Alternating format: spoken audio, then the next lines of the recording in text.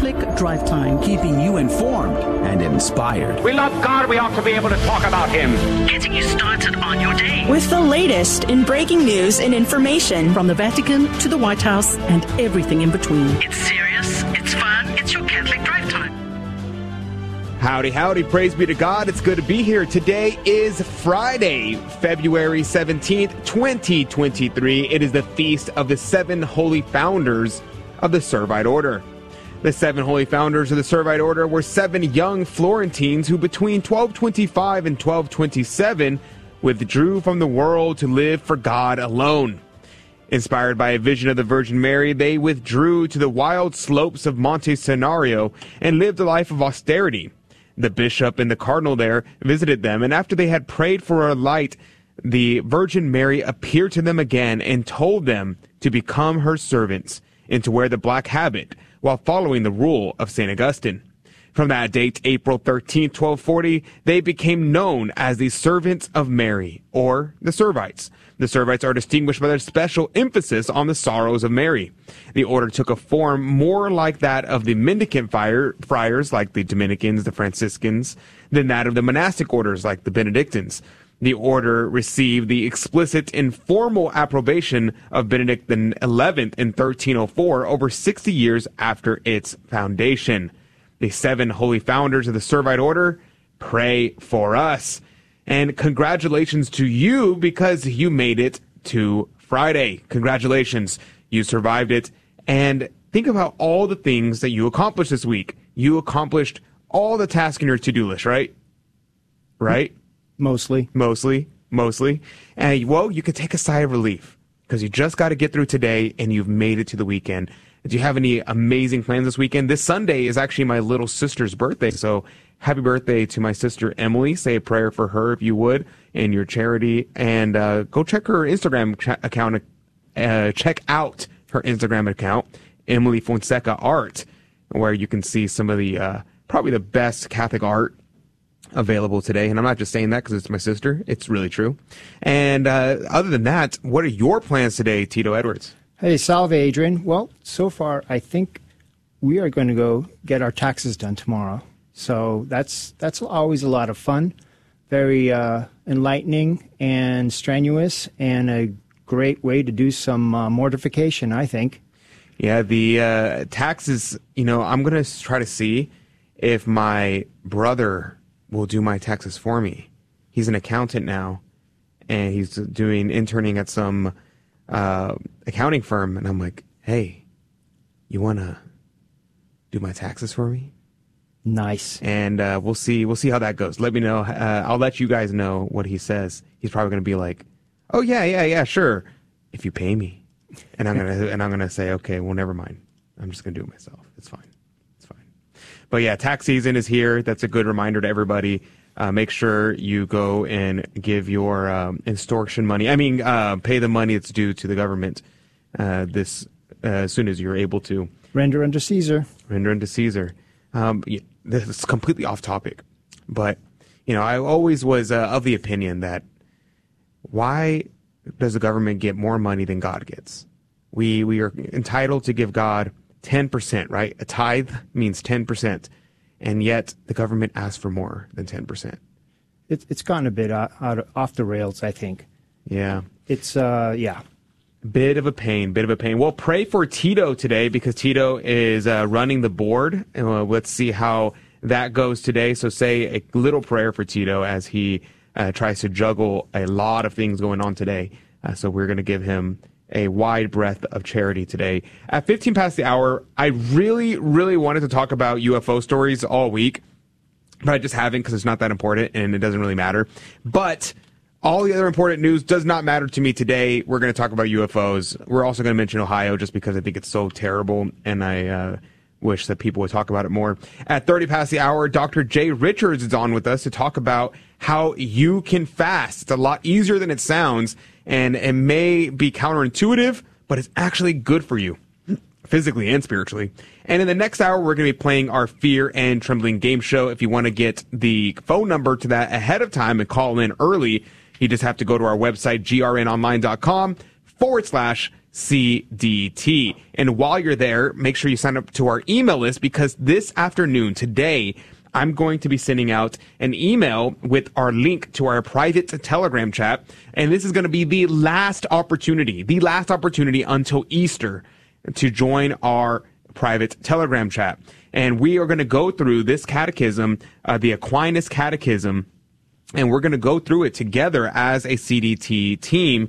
And when we do, you're going to be able to follow along with us and help learn your faith in a different catechism, because, you have your Catechism of the Catholic Church, which Father Mike Schmitz is going through at this moment.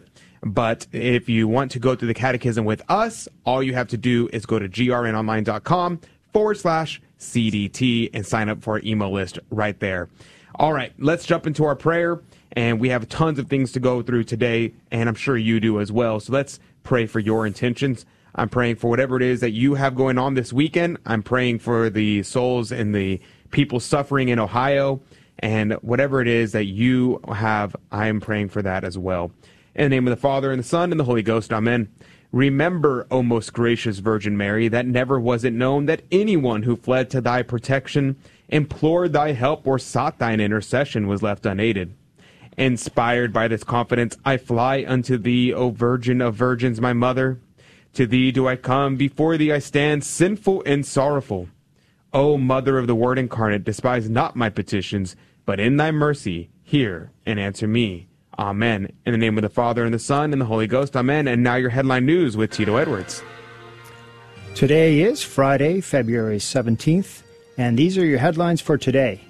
Valerie Richardson at the Washington Times reports that the National Archives has settled the lawsuit brought by pro-life students.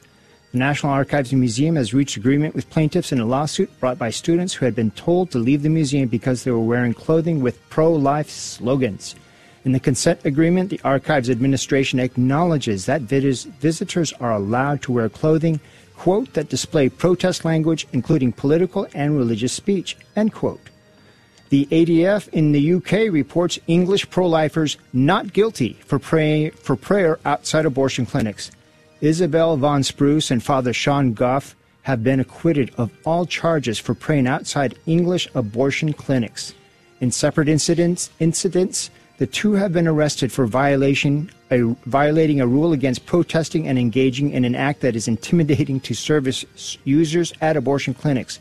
In both cases, the pro-life activists had been silent, but were arrested on suspicion that they were praying. Antonelli Palermo at Vatican News reports Pope Francis said that resignation, quote, has not crossed my mind, end quote, and added that he thinks a pontiff should serve for life at a February 2nd meeting with Jesuits in the Congo. The Pope said that although Pope Benedict XVI had the courage to do it because of declining health, this does not all mean that resigning popes should become, let's say, a fashion, a normal thing, end quote. He said that, I believe that a pope's ministry is for life.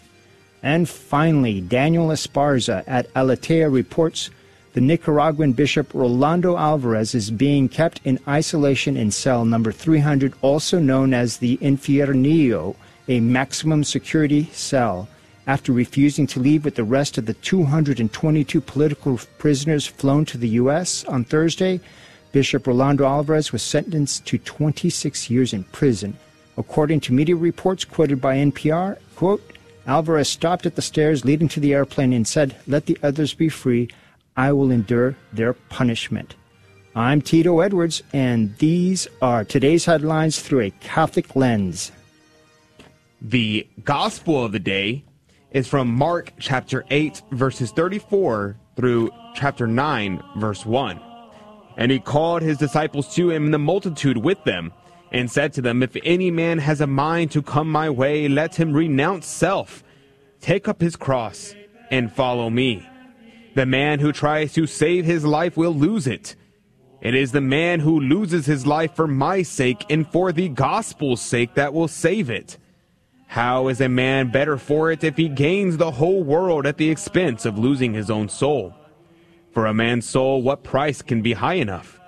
If anyone is ashamed of acknowledging me and my words before this unfaithful and wicked generation, the Son of Man, when he comes in his Father's glory with the holy angels, will be ashamed to acknowledge him. Believe me, there are those standing here who will not taste of death before they have seen the kingdom of God present in all its power." 6 days afterwards, Jesus took Peter, James, and John with him and led him up a high mountain, where they were alone by themselves, and he was transfigured in their presence. The Gospel of the Lord.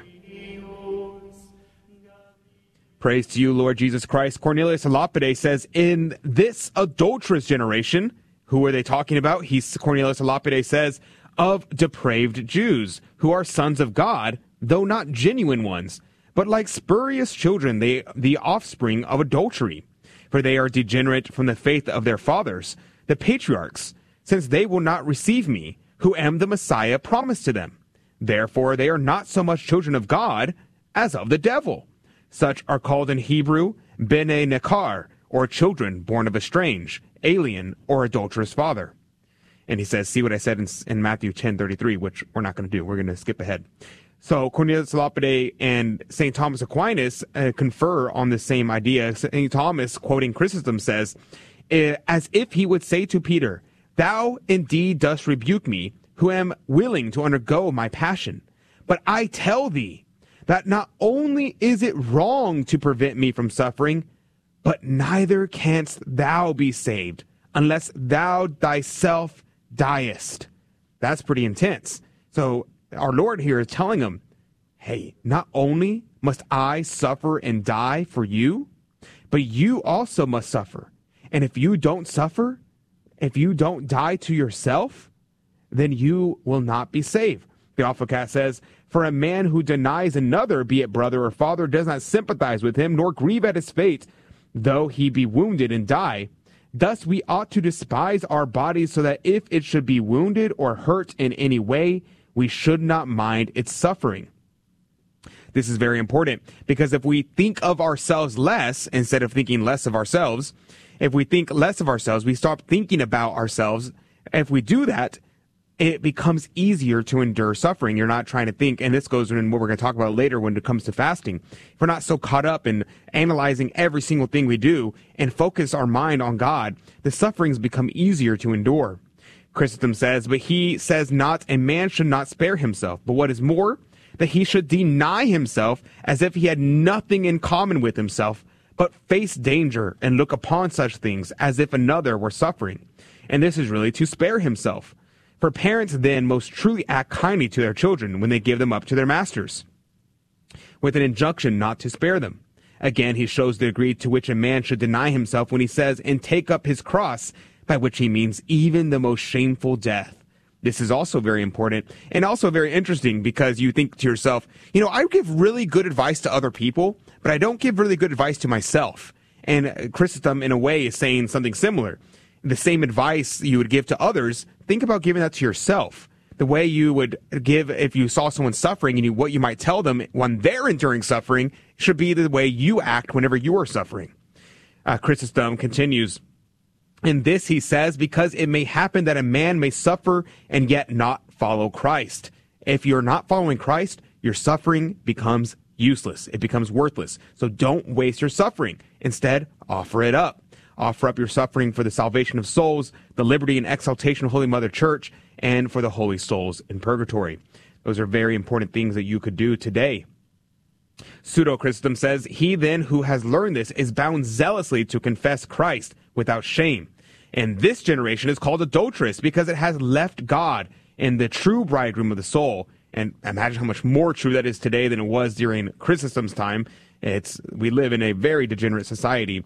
So what more should we preach Christ? Because if we do not preach Christ, Christ will not confess us to his Father.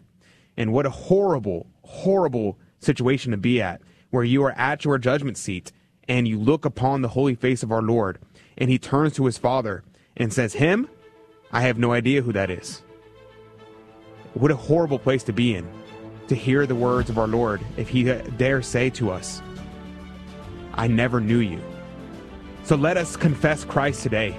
Let us follow him, let us love him, and let us preach him to every person that comes across us today. We'll be right back with stories on UFOs. That's going to be fun. We'll be right back with more Catholic Drive Time. Hi, it's your conscience here again. You know you want it. I'm talking, of course, about the 2023 Mercedes-Benz CLA 250C. And on Friday, February 24th, it could be all yours if your name is drawn. Just go to grnonline.com or call 888-784-3476. Tickets are $25 each or $5 for 100. So what are you waiting for? Hello, this is Steve Gleason with your 1-minute tool for Catholic evangelism. Here's the question for your non-Catholic friend. Can you really say you know what praying the rosary is all about? So here's your 3 best friendship tools for Catholic evangelism. Number 1, listen to the who's who of the rosary. We have the Blessed Trinity. We have the Angel Gabriel. We have the Virgin Mary. We have John the Baptist. And we have Elizabeth. So how's that for a cast of sacred ones? Secondly, reflection. While saying the rosary, we reflect on 20 primary and sacred moments that occur in the lives of the Holy Family. And thirdly, the rosary dynamics. Here's how you involve this cast of holy ones in praying the rosary. You first invoke the 3 persons of the Blessed Trinity. Then, on to praying the Apostles' Creed. Then you will pray in Our Father. Then you will recite the Angel Gabriel's words to Mary. Then you'll recite what Mary said to Elizabeth. And then you will relive John the Baptist being filled with the Holy Spirit in the womb. Then you will ask for Mary's assistance in your life. And I'm so glad to say none of that is idolatry.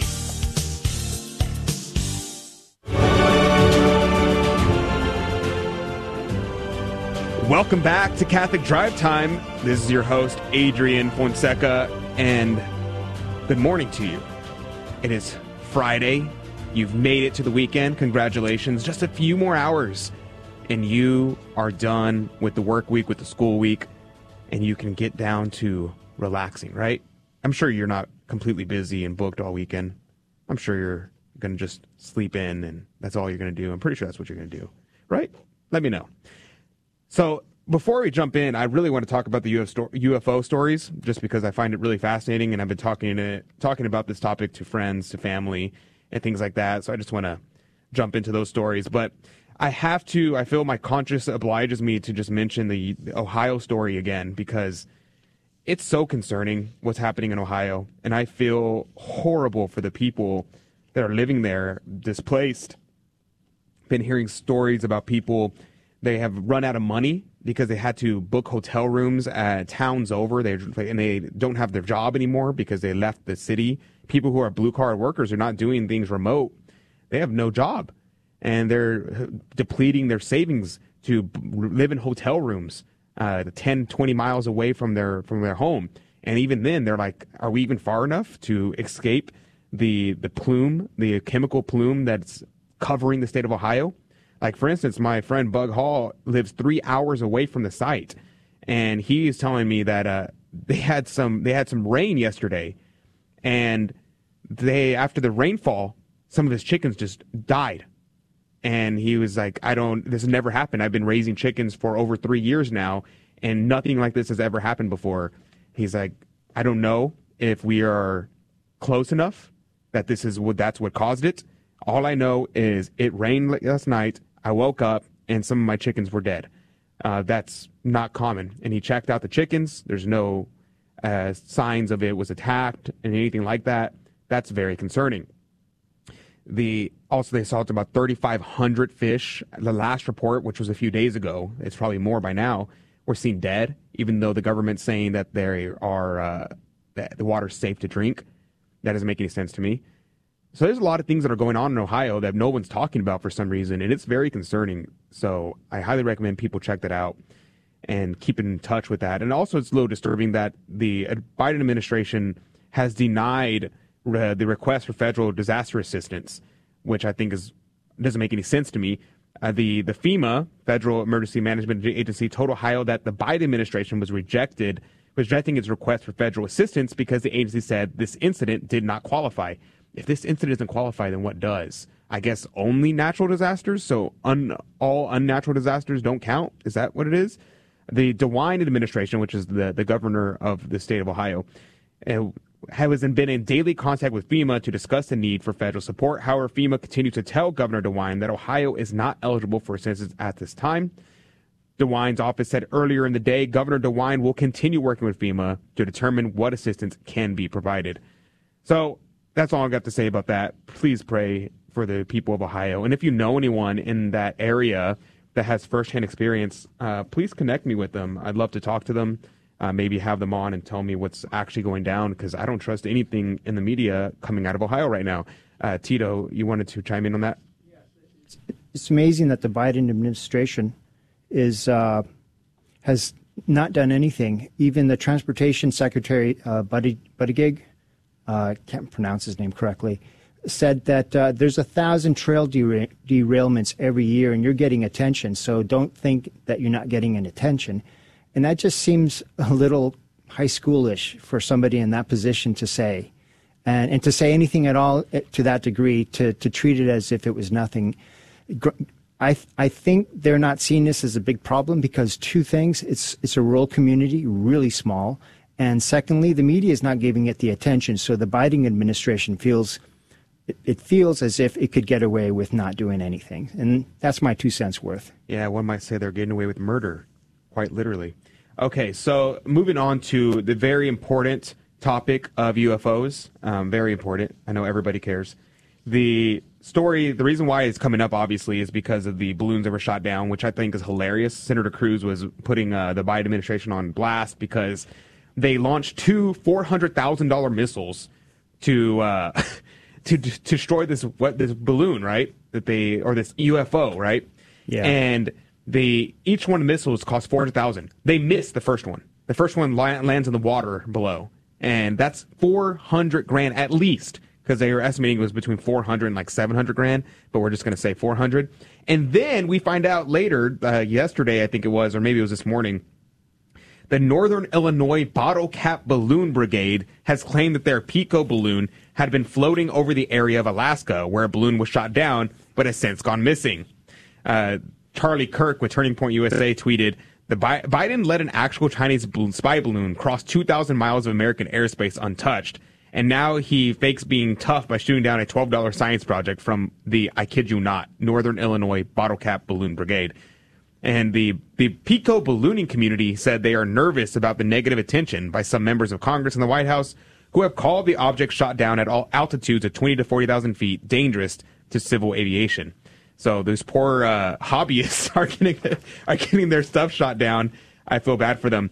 And another thing that I thought was interesting was a lawmaker reveals what info he got during a closed-door briefing on UFOs. Senator Mike Lee was in a closed-door meeting about briefings on UFOs. And when asked what he learned, do you know what he said? No, what did he say? He said, quote, "I didn't learn a darn thing." My goodness. I thought that was hilarious. I'm like, okay, well, it's like, okay, this article is talking about what he learned in this closed-door UFO meeting. What did he learn? He's like, nothing. Nothing at all. So there you go, folks. That's our government. It's comical how this administration is just stumbling from one crisis to another, and we don't see professionals up there. We don't see people who know what they're doing. I think they've lost the eye on the ball, and they're more focused on making sure that they have the right minority groups being elevated to positions of authority, i.e., the woke crowd, and they're treating this as some sort of junior high presidential situation where nothing's being taken serious, and they're doing these little silly things left and right, and when they get caught off guard by something serious like the balloons or the war in the Ukraine, they're bumbling and stumbling, and it's disheartening. Yeah. So the story that I really care about is using this as a jumping off point to talk about aliens, because aliens, I think, are a very fascinating topic to discuss. I think it's a very interesting topic, but I also don't believe in aliens. I think that aliens do not exist. And so people say, but what about all these cases that we see, right? We see all these topics that happen. What are they? Are these just nothing? Like what's happening here, right? And so I have 7 theories about what aliens are in terms of when people see them, right? And these 7 theories are not saying that it's one of these in general, it's every single case can be explained by one of these 7 theories. And so that's what I mean by that. So the 7 theories are, in no particular order, number 1, a hoax. It can use many people fake aliens, and they just trying to get attention and trying to become famous. 2, crazy people. People are legitimately losing their minds, and they think they see aliens, but they're not.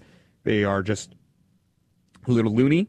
3, secret government projects. We know for certain that whenever we were experimenting with aircrafts that were going, I forget the details about the aircrafts now, but they were experimenting with aircrafts that were traveling at a higher speed than we've ever had before, and that were made for stealth.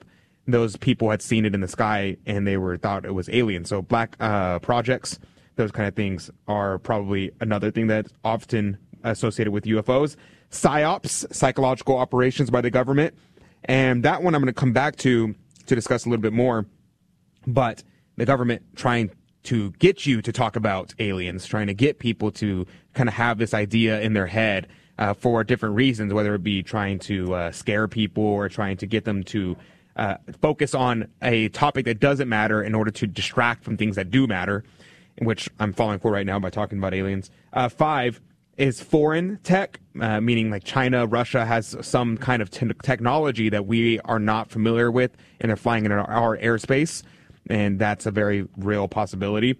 6, random stuff in the air, like balloons, trash, things like that, like this Pico balloon that was flown in the air, and people were like, oh, it's a UFO, let's shoot it down, and launch $800,000 worth of missiles at it. That's a concerning thing.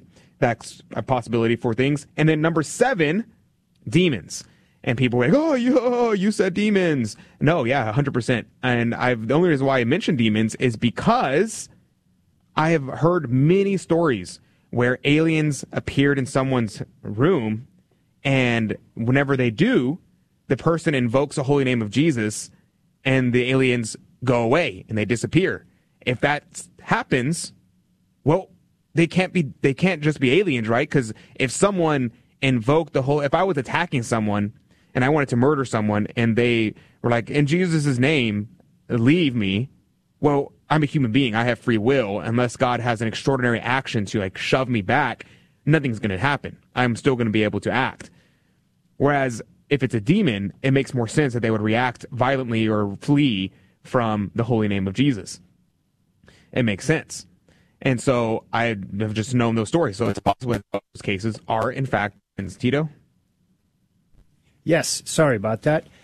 I remember yes, I'm old, 1986 when the space shuttle disaster occurred, and for a couple of days they were showing footage from the network television cameras of the shuttle exploding. A week later, military intelligence showed their own footage of what was going on, and the contrast was incredible. Technology like that I would not see for another 10 to 12 years. You could see the distinct lines on the shuttle. You could see the flares and the smoke emanating from the fuselage that was about to burst. The contrast was incredible. So the point is... Real quickly, we're running out of time. I just want to get to this point saying that the reason why aliens do not exist because there is no natural explanation for the creation of life.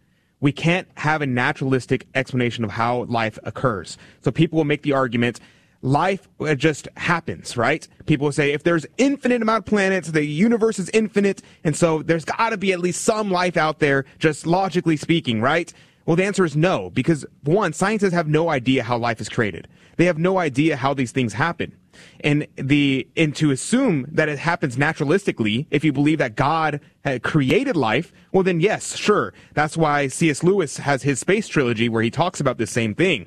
And so if life is created by God directly, then sure, there can be life on other planets, but we have no reason to believe that there is life on other planets because it's not inevitable. It has to be an extraordinary act of God. It doesn't happen naturally. And so if we believe that it happens naturally, then sure. But you're going to have to explain to me how is life created? How is rationality created? How do you get rationality from non-rationality? How do you get life from non-life? It's a very principle of physics. You can't give what you do not have. You can't create something out of nothing. And so that's why there are no aliens out there. Coming up, we're going to be talking about fasting with Dr. Jay Richards. We'll be right back. Hello, this is Steve Gleason with your 1-minute tool for Catholic evangelism. Here's the question for your non-Catholic friend. Your only daughter met a fine young man who was a committed Mormon. She now wants to join his church. What's your answer? Well, here's your 3 best friendship tools for Catholic evangelism. Number 1, a reason for no. Doctrinal positions such as the deity of Jesus and the Trinity. Your reason for yes. You deem seemingly moral character as superseding biblical truth. Secondly, orthodoxy. Your answer is probably no. But how and why? Your resistance to Mormon doctrine does not just come straight down from the Bible. It comes from the first 5 centuries of brilliant theologians, bishops, and popes. These Catholics wrote, debated, and fought for truth. Example, in 250 AD, 311, and 417, 3 different popes excommunicated 3 different heretics, Sabellius, Arius, and Pelagius. They denied the Trinity, the eternal deity of Jesus, or taught that human effort warranted salvation. Would your pastor excommunicate a heretic? Well, unfortunately, your pastor can only remove someone from his local congregation. But that's okay. That guy will probably end up being welcomed at a church down the street. Hey Sita, how do you ask, do you love Catholic radio in German? Liebst du das katholische Radio? How about support it by purchasing car raffle tickets for a 2023 Mercedes-Benz CLA 250? Unterstütze es mit dem Kauf eines Tickets, mit dem du einen 2023 Mercedes-Benz CLA 250 gewinnen kannst. Okay. How about get yours at grnonline.com/raffle? Kauf eins auf grnonline.com/raffle. Thank you. I needed that for a PSA. Cool. When are you recording it? Right now. Oh. Danke.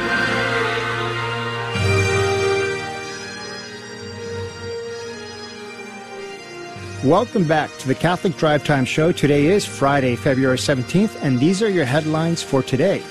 John Lavenberg at Crux reports that pastor near the Ohio derailment hopes it won't spell the end of the community. Father David Misbrenner is pastor of both Our Lady of Lourdes and St. Jude's Catholic Church in nearby Columbiana. He lives at the latter, and that's where he was at the time of the February 3rd train derailment. The pastor's main focus in the immediate future is the spiritual well-being of his parishioners, who he said are predominantly senior citizens on fixed incomes. The church has about 180 active households. From Germany, Kirch and Leben reports that Bishop Peter Kohlgraf of Mainz claims that the Bible supports the ordination of women. He's quoted in saying, "There are enough approaches in the New Testament to justify opening the ordained offices to women." The Vatican Press Office reports Pope Francis praised the commendable work of the United Bible Societies at a February 16th private audience with the leaders of the group. Quote, "The nascent church lives by the word, proclaims it, and persecuted, flees with it, and is its only baggage," the Pope remarked.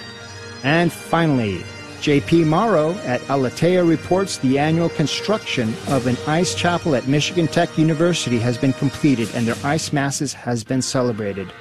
This is the 3rd iteration of the annual ice chapel, which has become a mainstay of Michigan Tech's Winter Carnival. This year's ice chapel was the biggest yet and allowed for a huge crowd in this outdoor standing room only venue. According to Michigan Tech, it took a little more than 2 weeks to complete the open-air structure built by packing snow and pounding it into shape. This year's ice chapel measures 35 by 60 feet. The organizers noted that they don't expect one of their ice chapels to ever get bigger than this. I'm Tito Edwards, and these are today's headlines through a Catholic lens. Thank you, Tito, for keeping us up to date. Joining us right now by Zoom chat is Dr. Jay Richards. His book is Eat, Fast, Feast, Heal Your Body While Feeding Your Soul, a Christian Guide to Fasting. Dr. Jay Richards is, I didn't realize this until I looked up his biography. He's a Dominican friar. He's I presume, a third order Dominican. He has a PhD with honors in philosophy and theology from Princeton Theological Seminary. Also has his MDiv, his Master's of Theology, his BA in Political Science and Religion, and lives in the D.C. metro area. Good morning to you, Dr. Richards. Good morning, Adrian. How are you? I'm doing well. Praise be to God. That's very cool. I'm glad to hear I had another good Dominican on the show. I love that. That's pretty awesome. How long have you been a tertiary? I've been permanently professed, I think, about 4 years, and actually I'm in the process of leading a new chapter that's just started in the last couple of years with professors and faculty at Catholic University over at the Dominican House of Studies in D.C. So I'm at the moment the only fully professed in this new chapter because it's new. Wow, that's pretty awesome. I didn't know that. I kind of want to just completely derail the conversation and go that way, but I won't do it. Your book is a very long title. Eat, Fast, Feast, Heal Your Body While Feeding Your Soul, A Christian Guide to Fasting. Very clear, tells you exactly what it is. So I want to start the conversation with talking about kind of clearing the debris, so to speak. There are a lot of myths about fasting, and there's a lot of things that people kind of freak out about. And just to tell you a little bit about my personal experience with it, I was in college when a friend of mine who was a weightlifter was telling me about intermittent fasting, and because I was trying to lose some weight and start lifting weights some more, and he was telling me about this, and I was like, what on intermittent fasting? That sounds like a terrible idea. And I started trying it for a little bit, and I was kind of miserable with it. But I finally used Lent as an excuse to try the intermittent fasting more. So I kept on pushing a meal back an hour every single week until I was eating less and less meals. And it worked out really well for me. But anytime I brought it up to anybody, they would freak out and be like, this is a crazy idea. What are you doing? You're killing yourself. And I didn't know anything in terms of science or anything about it. And so I was just like, I don't know. All I know is I did it and it was working for me. So Dr. Richards, can you please tell me about kind of clearing the debris?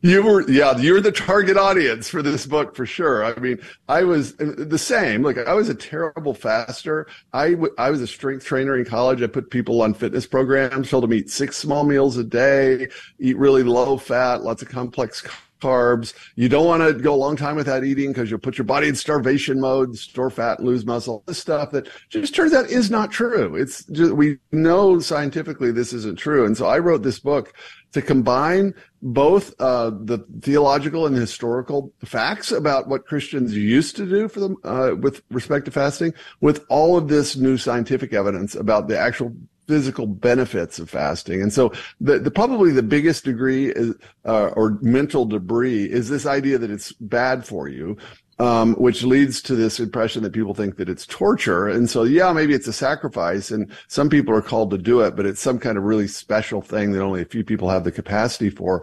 In fact, the reason it is so hard for us to fast now is precisely because of our lifestyle. So we eat very, very frequently. And so whatever you do over and over again, you develop habits for. And so your body doesn't like it if you try to stop.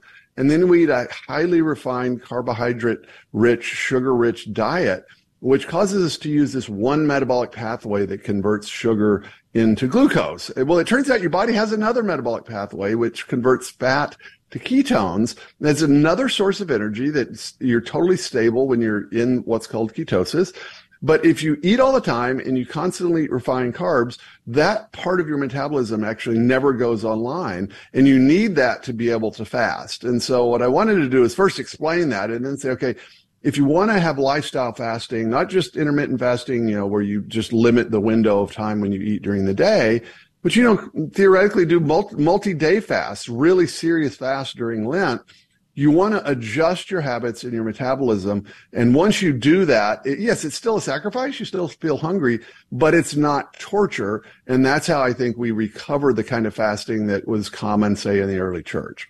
Yes. And let's talk about that for a second, because people kind of have this idea that, fasting, like you mentioned, long-term fasting, 24, 48, 72 hours, or even more for some people. I think the record is like 380 days or something like that. This guy who was just incredibly large.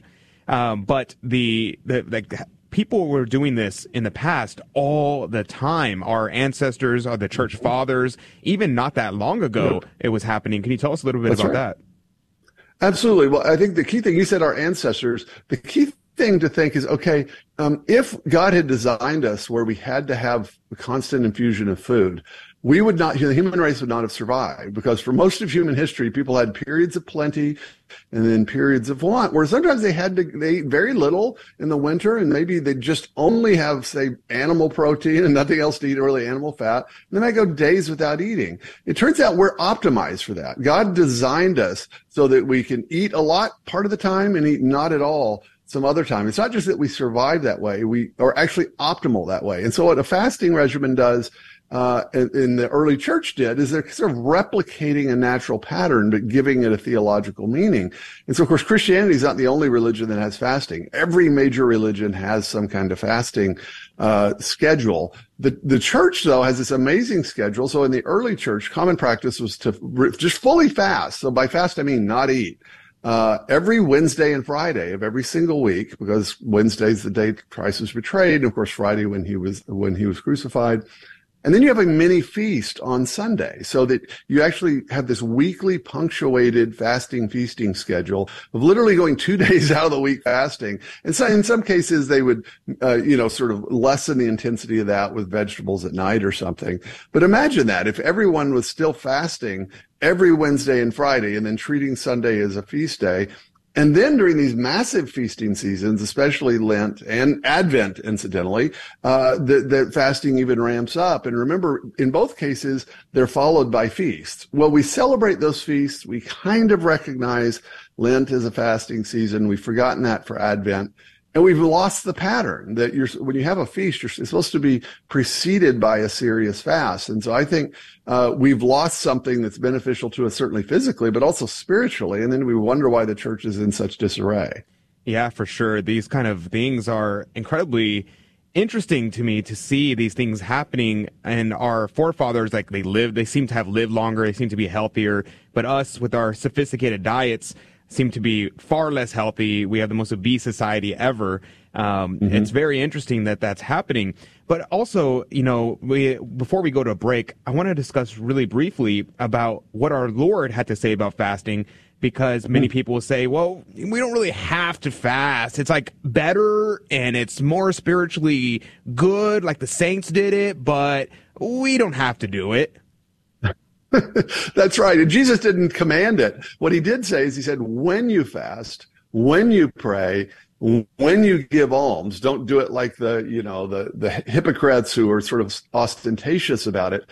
When Jesus is saying when you do X or Y, he's not commanding you to do it because he assumes that you're doing it. It was so obvious that we would fast. And of course, in the Gospels, that's the pattern he established. He started his ministry with a 40-day fast in the desert. So Christ assumed we would do that we would pray, that we would fast, and we would give alms. Nobody thinks, okay, we don't have to pray and give alms, but for some reason we managed to drop the fasting. Yes, for sure. Yeah, and then coming up, we're about to head to a break. But on the other side of the break, I want to discuss, how, this Lent is coming up in less than a week. Maybe this is the opportunity to start trying to fast. So let's discuss that. What's the practical way to do it? We're going to discuss the spiritual benefits, some of the quotes of the desert fathers talking about how the Christian has fasting as its weapon, which no one can defeat. I believe that's St. Basil the Great. And so all these things we're going to talk about in just a moment on the other side of our break. And when we get to that break, we'll discuss some of these things. It's very interesting to me how all these things are happening, and fasting is finally making it to the pop culture. So we'll be right back.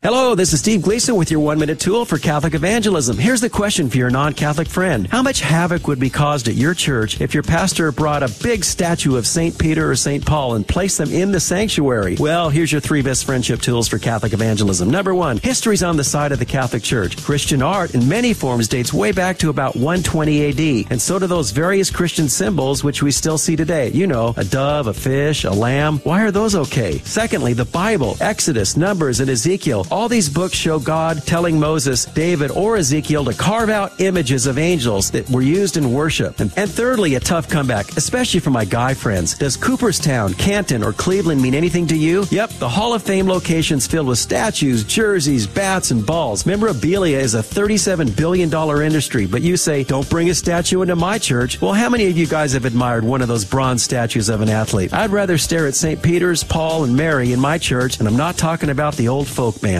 I bet you're wondering to yourself, how can I win a 2023 Mercedes-Benz CLA 250C? Easy. Just go to grnonline.com or call 888-784-3476. Only $25 a ticket or 5 tickets for $100. The drawing is February 24th, 2023. So, do you feel lucky? Well, do ya? Welcome back to Catholic Drive Time. This is your host, Adrian Fonseca, and joining us right now is Dr. Jay Richards. His book on fasting is what we're discussing. An excellent book called Eat, Fast, Feast. Go check it out. You won't regret it. It's very interesting. Heal your body while feeding your soul, a Christian guide to fasting. Some quotes from the church fathers on the topic of fasting. Fasting cleanses the soul, raises the mind, subjects one's flesh to the spirit, renders the heart contrite and humble, scatters the cloud of concupiscence, and quenches the fire of lust, and kindles the true light of chastity. St. Augustine of Hippo. St. John Chrysostom, fasting is a nourishment of the soul. Gregory of Nyssa, let us not think of our fasting as a kind of penance, but as an aid to chastity and purity. As St. John Chrysostom again says, fasting is the support of our soul. It gives us wings to ascend on high and to enjoy the highest contemplation. St. Francis de Sales, more recently, he said, fasting is food for the soul. It gives us strength and nourishment. And St. Cyril of Alexandria said, fasting is healing therapy for the body and the soul. Notice that. He mentions the body and the soul. Very interesting. Dr. Jay Richards, thank you for joining us. What are your thoughts about the quotes of the fathers, the saints on fasting? I mean, those are all great quotes, and they're a representative sample of what you get from the fathers. They just talk about fasting all the time. I love the last quote, the body and the soul, because, of course, as Catholics, we believe we're not just these kind of, souls trapped in bodies, and, of course, we're not merely our material bodies. We're this unique hybrid of this body and the soul. And that's what's amazing about fasting, is that in a sense you're marshaling your metabolism in service of a spiritual discipline. And so it would make sense that if this is beneficial spiritually, it would also be beneficial physically. I mean, if people said, if you were, every time you prayed, you felt sick and got nauseated and threw up, you wouldn't say, well, I guess I'm just supposed to sacrifice. I would say, well, you must be doing something wrong. That doesn't really make sense, for a regular spiritual discipline. And that's what fasting is. It's something that we didn't really realize, that it could actually be good for you. But lots of saints talk that way. It's almost like it's a spiritual medicine. And they actually thought it was a physical medicine, and it turns out it actually is. And that's what's staggering about it, because we're at this moment where the church has, frankly, mostly abandoned fasting as we used to do it. And then a bunch of sort of fitness gurus in California suddenly discovered that, fasting is actually really good for you. We should do this. And so that's the kind of irony, because I'm convinced the church for renewal needs to do this. But the nice thing is actually is something that was being discovered in the world, because of course the law is written on the human heart. These things are true biologically. And so it's not surprising that people would discover them. But to Catholics who say, well, this is now kind of a fad, I would say, well, just because something's a good idea and the world discovers a good idea doesn't mean we ought not to do it. And besides which, we're the ones that really invented serious fasting. I mean, that's the thing, is that the Catholic Church had a much more robust understanding and a pattern of fasting. And now you kind of see it, a residue of it in the Orthodox churches and in the Eastern Rite churches. The West, unfortunately, except for what I would just say is residual fasting, a little less eating on Ash Wednesday, for instance, we have mostly just completely abandoned it. Yeah, I thought it was the funniest thing when I read Aquinas talking about the Muslims' fast, and he's like making fun of them because their fast is so weak. And he's like, these guys, yes, all they do is not eat from sunrise to sundown. Anybody can do that. And then now the modern Catholic is like, can you believe the way the Muslims fast? That's amazing. Yeah. And it's very funny. No, exactly. I feel like it needs to convict us, because serious Muslims, that's what they do. And so now we're like, wow, sunrise to sunset, which is serious business depending upon your latitude, so you may be going 18 hours a day for a month. But it's like, well, yeah, why aren't we doing something like that? Yeah, absolutely. And you mentioned also how a lot of these was medicine for the body. And I saw this quote from St. John Cassian I thought was so fascinating. He said, fasting is a medicine, but medicine, as beneficial as it is, becomes useless because of the inexperience of the user. He has to know the appropriate time that the medicine should be taken, and the right amount of medicine, and the condition of the body which is to take it, the weather conditions, the season of the year, and the appropriate diet of the sick, and many other things. And I thought that was a perfect analogy to, in seasons of fasting and seasons of feasting, speaking about and then the inexperience of the user. And so coming up on Ash Wednesday and trying to encourage people to do a real fast for some people the first time in their entire lives, what should we know and how should we approach it? I would say ease into it. It's just like anything. If you want to run a marathon, you don't run a marathon the first day. You ease in. And so there's a lot of details, but here's the kind of key thing. If you want to really get good at fasting during Lent, start by eating ketogenically for a few days, maybe, starting next weekend. What that means is to it sounds crazy, increase the amount of fat that you're eating, keep the protein moderate, and almost entirely drop out carbohydrates. So you're just eating vegetables for your carbs for a few days. That will get that other part of your metabolism kicking in. And then on Ash Wednesday, start limiting the time window in which you eat. It might be that you just eat for 8 hours during the day. And then you slowly over a period of weeks narrow it down to 4. And then on a few days, actually just eat within a 1 hour window, which sounds crazy. You wouldn't do that right at the beginning. But if you do that, you sort of basically ramp up. By the time you get to Holy Week, you will be in a position where you could actually fast for, 36 to 72 hours. And it would have been impossible and torturous if you had started there. It will feel perfectly natural as long as you ease into it. Yeah, I was surprised the first time I did a long-term fast. It was actually for the Triduum. I fasted on Good Friday, Holy Saturday, and then broke the fast after Easter Mass when my family got together to eat together. And I got to tell you, celebrating Easter after a 3-day fast is got to be the most amazing experience ever. And it really goes to the spirit of one of the reasons why we fast. Yes, it's good for our health. You mentioned some of the health effects in the last hour, in the last segment, but also the spiritual benefits and having to understand the feast. I always, when I was younger, I loved all these holidays, but at the same time, it's like you ate a little bit more than usual, maybe some food that was a little bit more expensive, but you were basically feasting every day. That's right. That's what we do is we basically feast every day and then we over feast on the actual feast days, but that's not the right pattern. In fact, as you said, you don't really appreciate the feast. Whereas if you fasted, say from Holy Thursday until Easter Sunday, you're going to notice what it means to feast. You're going to feel that contrast. You'll also get to participate in the sacrifice of Christ during what is his passion. And so you get a taste of it, but it's not torture. You're not being crucified. It's just a taste of it. And you kind of feel the benefit. So it's not like you're just fixated on your food. That's what's amazing. People assume if I fast, it will not draw me closer to the Lord. It will just cause me to be fixated and I'll be hangry and angry the whole time. That's true if you're doing things the wrong way. If you're doing the standard American diet right up until the minute you fast. And so my advice is don't do that. Adjust both what you eat and then adjust the time window and when you eat slowly, and you'll get your body in a position where the fasting, it's a sacrifice, but it's not torture. Hi, Dr. Jay Richards. This is Tito Edwards. Very good to finally meet you. And all this talk about how we used to fast puts in perspective what Jesus did on his 40 days of fasting. So he did not have a light meal at the end of every day. He had nothing for 40 days, pretty much. Yeah, that's right. I know the guys here are getting to know me, and so I really like Lent and Advent. And just 3 or 4 years ago, I discovered Advent was also a fasting time of the year as well. And I'm looking forward to getting your book now and implementing some of that stuff and going slowly. Could you explain when you kept mentioning kenotic? Could you explain a little bit what that is?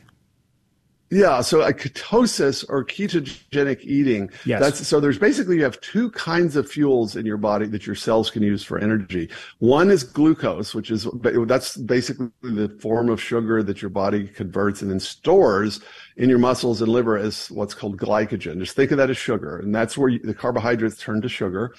And then if you consume fats, and you don't have those carbohydrates and sugar in your body, what your liver will do is it will convert it to a fuel called ketones, which is just a different form of energy that your cells can use. And if you are in the state where your body is producing lots of ketones, that's called ketosis. It's a perfectly natural state that you can be in. Everyone's going to end up in ketosis if they don't eat for 3 days.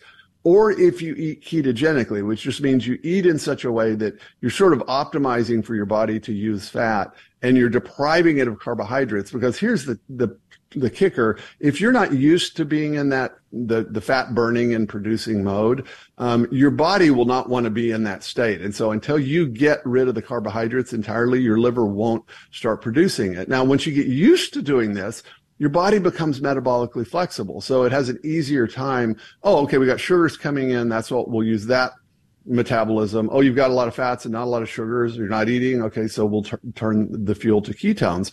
And so that's the kind of background metabolic description. Just imagine the body is like a Prius, a Toyota Prius that can run on the battery or on the tank. But imagine that for 40 years, you have just been using the battery and you've never drawn the gas from the tank. That's what most of us are in. And so needless to say, when suddenly the battery dies and you need to use the tank, it's kind of hard. But that's a kind of crucial kind of background science to understanding. Okay, we used to normally do that because we didn't eat all the time and we deprived ourselves of food part of the time because it simply wasn't available. So naturally people knew how to, got into ketosis.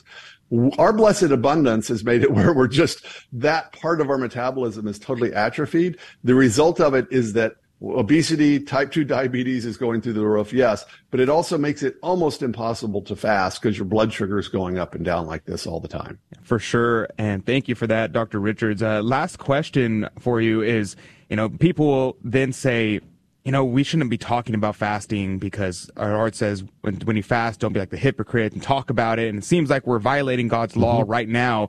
And so my last question for you is, who should fast? Why should they fast? And why is it okay for us to talk about it?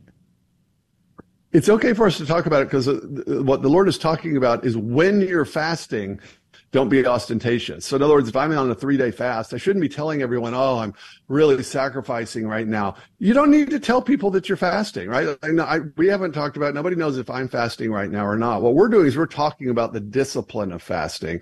We're not trying to bring glory to ourselves by saying, hey, I'm in the middle of a 6-day fast. That's what he's talking about. In the same way, you don't ostentatiously give your offerings. You want to do it privately so that the Lord knows, but you're not getting the kind of social benefit of the virtue signaling. He's basically saying don't try to virtue signal when you do these things. And so it's okay to talk about when we're in the teaching moment right now, but it would be wrong for me to right now tell you, okay, I'm fasting or something like that. That's what he's talking about.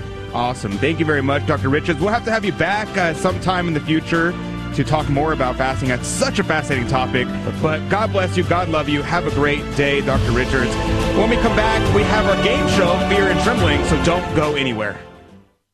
Hi, I'm Debbie Georgiani. And I'm Adam Bly. We're the hosts of The Spirit World every Saturday morning on the Guadalupe Radio Network. Join us as we help answer your questions on angels, demons, and how the physical and spiritual worlds interact. That's The Spirit World from the Station of the Cross Studios every Saturday at 11 a.m. Eastern, 10 a.m. Central, right here on the Guadalupe Radio Network. Hello, this is Steve Gleason with your 1-minute tool for Catholic evangelism. Here's the question for your non-Catholic friend. Is the very contemporary and popular idea that a faith-alone salvation, which occurs by repenting of sins and asking Jesus in one's heart, sufficient to enter and warrant heaven upon death? I say no, it's not. Many evangelicals will say, just follow the Romans road, which is 4 verses snatched out of the book of Romans, and when followed, heaven is promised. Well, here's your 3 best friendship tools for Catholic evangelism. Number 1, the Bible. The Gospels, nor the epistles, nor the apostolic and early church fathers ever wrote anything like this mechanical approach. Secondly, the marriage experience. After wrongdoing and temporary departure from your family, does a simple one-time, hey honey, I'm really sorry, bring you back into the family? And thirdly, teaching of the Catholic Church, water baptism, loving God and neighbor, which is displayed by consistent acts of charity while maintaining a perseverant hope of heaven, is the surest way to God's eternal presence. And my pesky comeback. That Romans road is presumptuous and significantly dumbs down the holy value and price of salvation. And remember, that Romans road has some potholes. Marty, the GRN is raffling off a 2023 Mercedes-Benz CLA 250C. Whoa, Doc, that's heavy.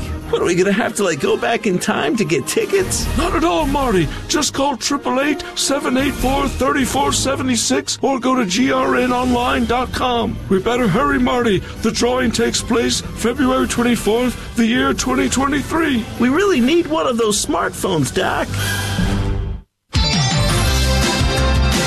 In your car, at the office, or in your home, we're always here. This is the Guadalupe Radio Network. Radio for your soul. Hi, I'm Joan Smith from St. Elizabeth Ann Seton Catholic Community. You're listening to AM 1430 KSHJ Houston, part of the Guadalupe Radio Network. Radio for your soul. And welcome back to Catholic Drive Time. This is your host, Adrian Fonseca. And good morning to you. Congratulations on making it to Friday. The day is almost, well, it's just begun for, I guess, most people. For us, it's like halfway through. But for you, the day is probably just begun. And we will get through the day together, you and I. I'm praying for your intentions today. Hope you make it through the weekend. And we can see you again bright and early, 6 a.m. Central, 7 Eastern on the Catholic Drive Time Show. And remember, in just a few minutes, we're actually going to be having our game show, Fear and Trembling, where you can call in and you can be a participant in our show and win prizes that we're giving away today. If you want more information about that, you are more than welcome to check out our website. 877-757-9424 is the number if you want to write it down real quick. And you can call in early and hang on until 15 after the hour. Or go to our website, grnonline.com/CDT. And when you do, there is listed our phone number. And you can just put that in your speed dial and join us whenever it is. We're going to have Dave Palmer on in just a little bit. And we're going to discuss some things about Aquinas and the Passion. It's going to be a very interesting conversation. But, just wanted to mention a couple things about fasting that I thought was very interesting. Whenever I was thinking about fasting and I started doing it, it was very hard. And people are not used to fasting. They are not experienced with it. And so they kind of are freaked out by it. And they don't know how to do it. And this is how I recommend people do it. Dr. Jay Richards, in his book, he gives out like a 6-week plan on how to do it, where he goes through step by step. And every week you get better and better at fasting until you are doing full-blown fast. But this is my recommendation. This is the way I did it. It may or may not work for you. Different people do different things. But this is the way I did it, and I recommend it to people, and people have told me that it works for them as well. Is what I did was I just had my meal, and I pushed it back 1 hour. So a breakfast, for instance, if I was having breakfast at 8 a.m. every morning, I pushed breakfast back to 9 a.m. And then after that became normal, I pushed that back to 10 a.m. and then pushed it back to 11 a.m. and then pushed it back to noon until breakfast and lunch were at the same time. So now I was no longer eating breakfast. I was fasting until lunchtime. And then I pushed lunch back an hour until lunch and dinner were together, and I was fasting until dinner. And then I just pushed dinner back until I was until bedtime. So I was like, okay, well, I'll just go to sleep. And then I just eat the next day. And then I was doing a 24-hour fast. And that's how I did it. And it didn't happen over the course of like a month. It happened over the course of a few months. I think actually it was probably 3 months. I would push it back an hour here, an hour there. Sometimes it would take me a week to move another hour. Sometimes I was moving an hour every single day. It just depended. And then I got used to it. And so that was kind of what I did, and it worked out very well for me. And so now it's not that hard. The hardest part is the social eating, is when you get invited to people's birthday parties or people bring you food or things like that, and you're like, oh man, so that's really the hardest part of it. But other than that, other than the hard part of it being the social aspect, the actual eating of it, it's not that hard. Really, once you get used to it. So you'll be surprised. My challenge for you, and I will do it with you, is to do 1 meal a day for Lent this year. Don't start off that way if you're not experienced, but get there by the end of Lent, 1 meal a day, and offer up those sacrifices for the salvation of souls, the liberty and exaltation of Holy Mother Church, and for your own personal holiness. But Tito, what did you think about the fasting interview? Very interesting. Got me even more motivated, gung-ho. It brought to mind, when did we dial down are fasting in the United States. And what was the reasoning behind it? Mostly, what was the reasoning behind it? Because they don't call us the affluent West for nothing. It's not as if we're suffering famines anymore, or war, or what have you. I think we should bring it back, the fasting that we had prior, and sure. Have some sort of but each diocese began teaching on how to fast, the history behind fasting, and showing it's not as severe as you may think it is. That's just my two thoughts. Yeah, for sure. That it's really interesting, the whole thing, and I really think that people really need to start trying to do it more often. If they would just, if we did that, because I mean, our Lord very clearly said when we fast, and therefore He's assuming that we are going to fast. And people will try to give reasons why, like, oh, I can't fast because X, Y, or Z. Some of them are legitimate, some of them are illegitimate. I think most of them are illegitimate. I think 90% of people probably can fast, and there's probably a very small percentage of people who definitely should not and could not fast.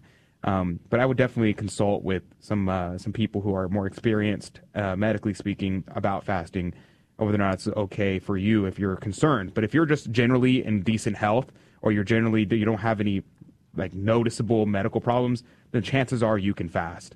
So just a FYI. But joining us right now via phone and Zoom chat is Dave Palmer. Good morning to you, Dave Palmer.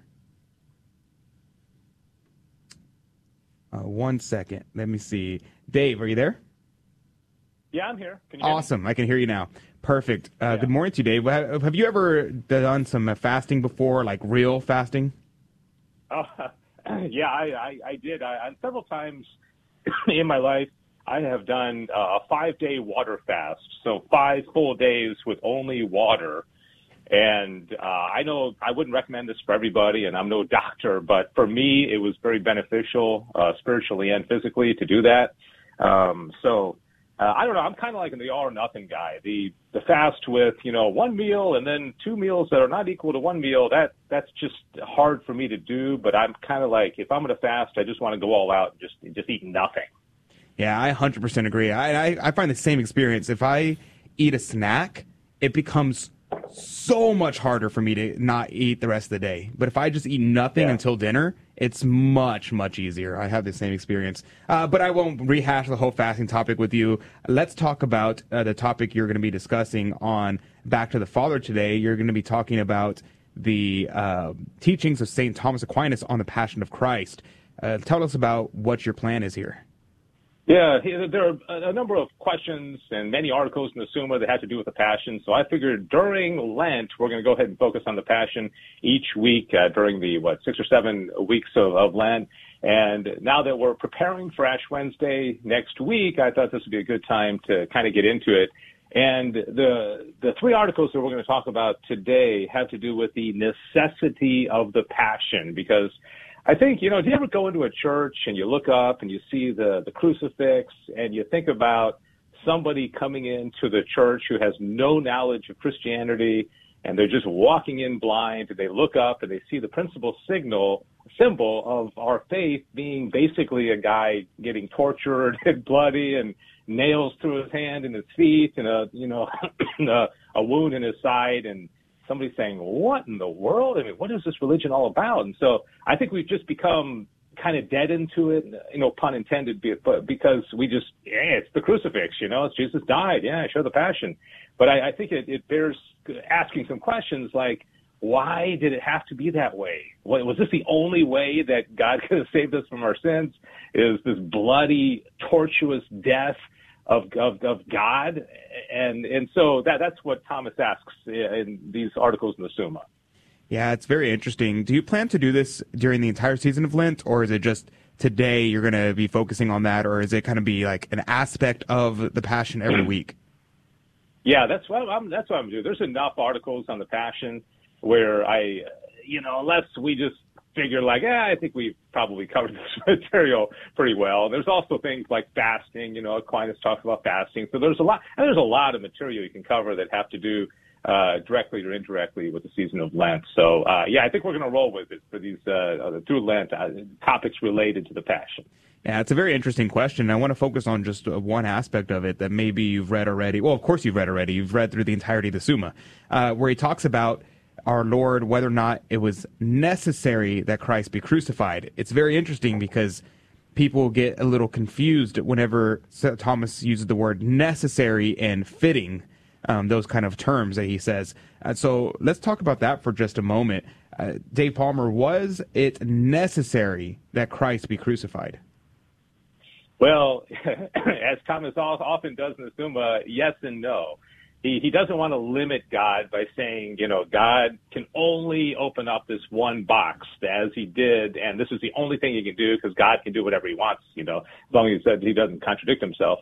And so was it absolutely necessary to do it exactly the way he did? Thomas would say no. But he also says, was it necessary for the end proposed? For him to accomplish what he accomplished and what he designed to accomplish, then yes, it was absolutely necessary.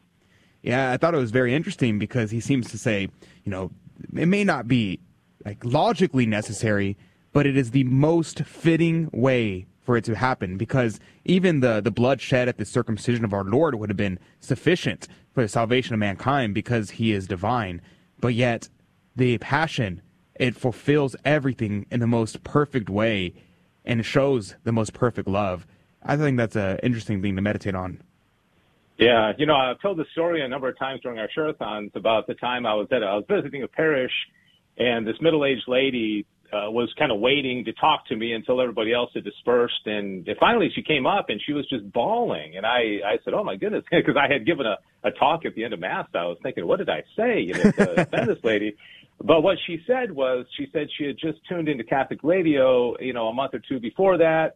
And she said she heard something on Catholic radio, and for the first time in her life, she realized that God loves her. Wow. And it hit her so hard. And I think so the point is that this is what Aquinas says. The end proposed, of course, is our redemption. But then he goes on and says, a couple articles later, was there any more suitable way? Could have been done that wasn't some way that wasn't so bloody? And he has 5 reasons why this was the most suitable way. And the first one is that by the way he did it, man knows how much God loves him. And so I just wonder, how many of us, myself included, really look up at that crucifix as we go into the church and internalize that and say, wow, he did this because he loves me. And maybe we'll have that same reaction as that lady had, hearing something for the first time and realizing God loves her. For sure. And, I don't remember who said this, but they said it wasn't the nails that hung our Lord to the cross, but it was his love for us. And it's really true. It's not just a sentiment, because he is God. At any moment, he could have come down from the cross. He could have just made the cross vanish. He's the Lord of the universe. He can annihilate those kind of matter. Yet he chose to stay on the cross out of love for us. And, our Lord commanded us, or he told us rather, there's no greater love than to lay down one's life for a friend. And what does he do? He doesn't just tell it to us, but he lived that example. What do you think about that, Dave Palmer? Yeah, I know you're not married, Adrian, but those of us who are married and we have kids, I think, perhaps men and women alike, but us men, I can only speak as a man. Sometimes we almost fantasize about doing something heroic for the ones we love. Like saving their life, or just showing them how much we love them, protecting them or standing up for them. And it's an interesting dynamic, because we want to show those we love how much we love them. And I think even from a human level, we can realize this is what God did. He's like, what else can I do? This is how much I love you. And I want to show you that, because I could have done it other ways. It didn't have to be bloody, and I didn't have to get scourged and the crown of thorns and all the blood and pain, but this is how much I love you. And so I think it's worthy of a reflection, especially during Lent, to see what Aquinas had to say about it. Well, I cannot recommend highly enough meditating on St. Thomas all year round, but especially during the holy season of Lent. In fact, we as a CDT team are going to be going through the Aquinas Catechism. He wrote some catechetical instructions, and during the season of Lent, we're actually going to go through them as a team. To do that, you just join our email list. Go to grnonline.com /CDT and join our email list. But if you want to go through the Passion with Dave Palmer in the Summa Theologiae by St. Thomas Aquinas, tune in to Back to the Father.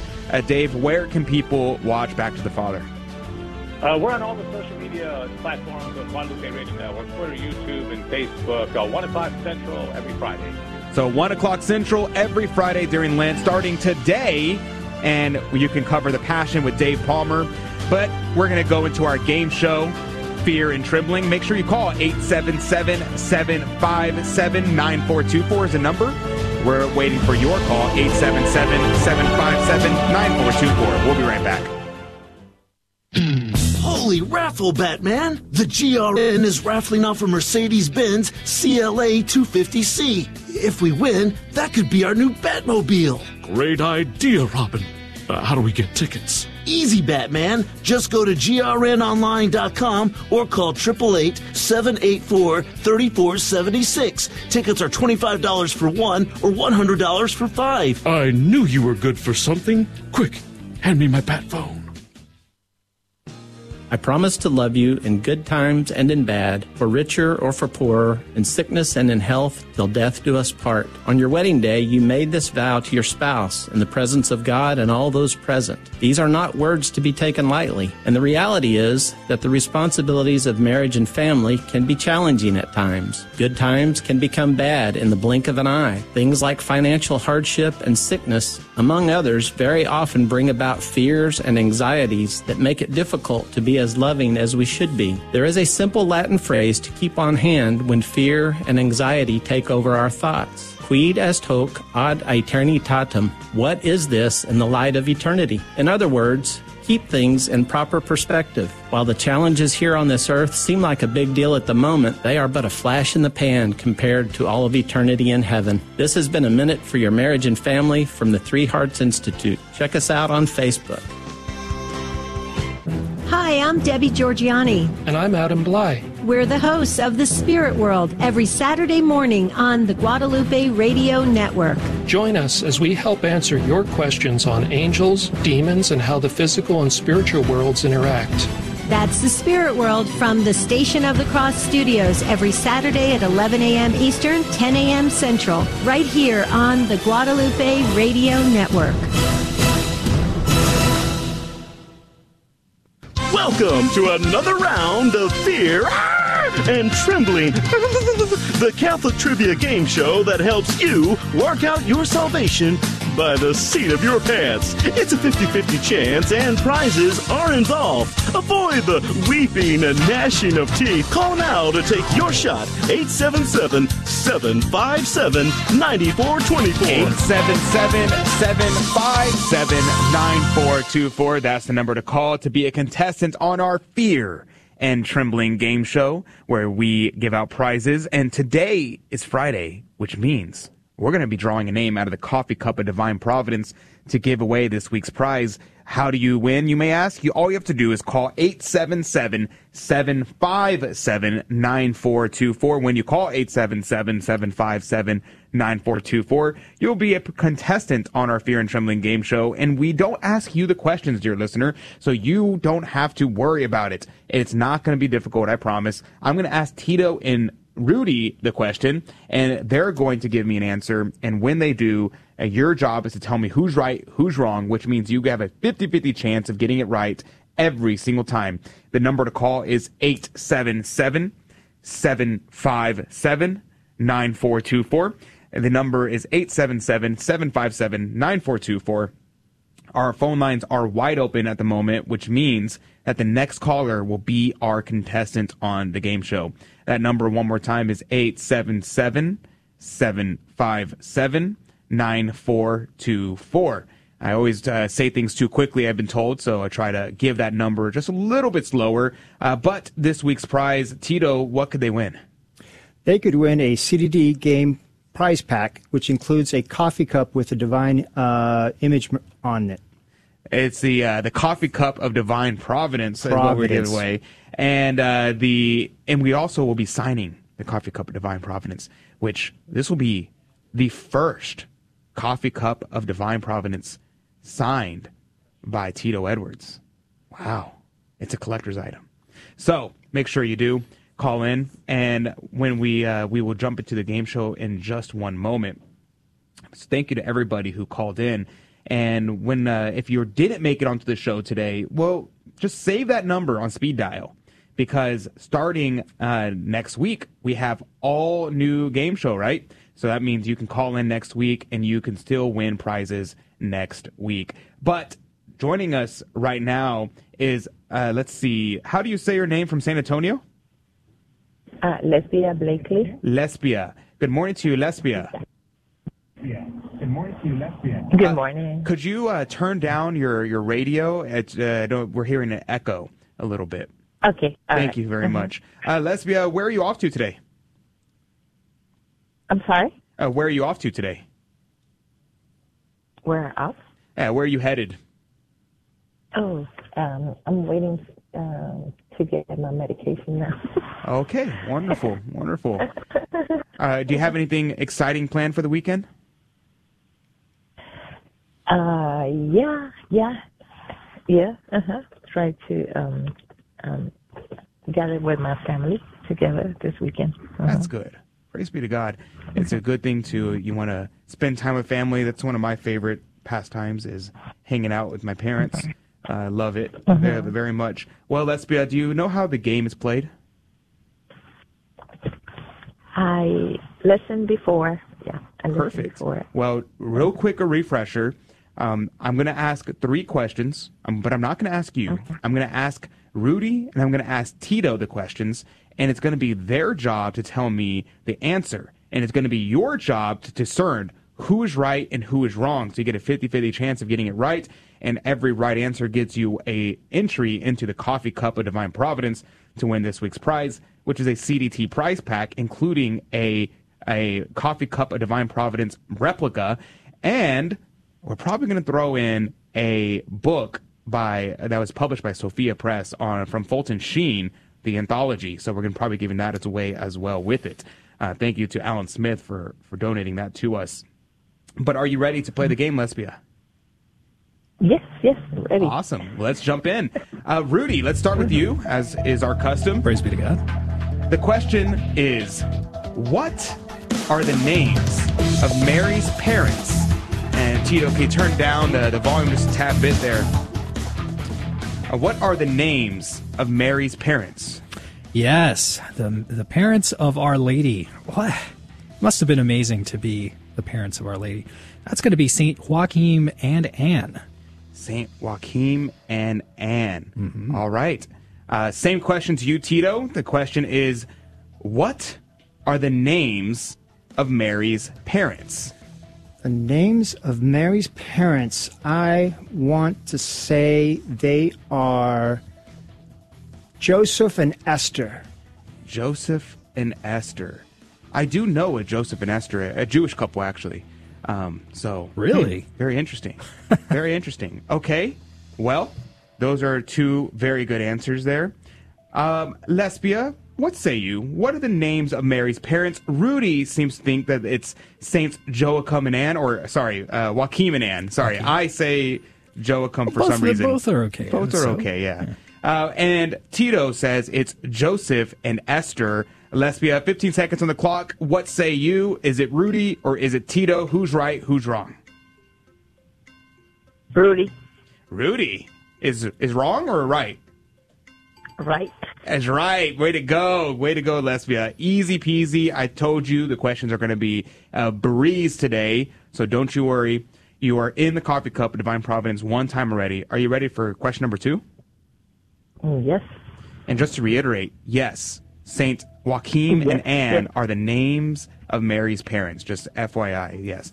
For some reason, I don't know where I heard this, but I always pronounce it Joachim. Let me know if that's is that a completely made up pronunciation? Let me know. The second question is, what is a canonically erected monastery of at least 12 monks or nuns called? This question is going to go to Tito. What say you, Tito? What say I? Let's see. Clear Creek. They were levitated or I'd say Abbey. Okay. Abbey. Clear Creek Abbey, you say? Yes. I've been to Clear Creek Abbey. That's over in Oklahoma. Right, not too far down the road from Texas.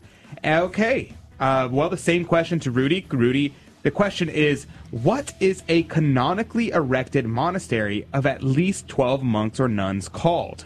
That is what's known as a cloister. But if the habits are black, it's also known as a murder. So it just depends. Wow. Either a cloister or a murder, depending on the vestments. Interesting. Okay. Lesbia, that's a very interesting answer, I think. What is a canonically erected monastery of at least 12 monks or nuns called, is the question, Lesbia.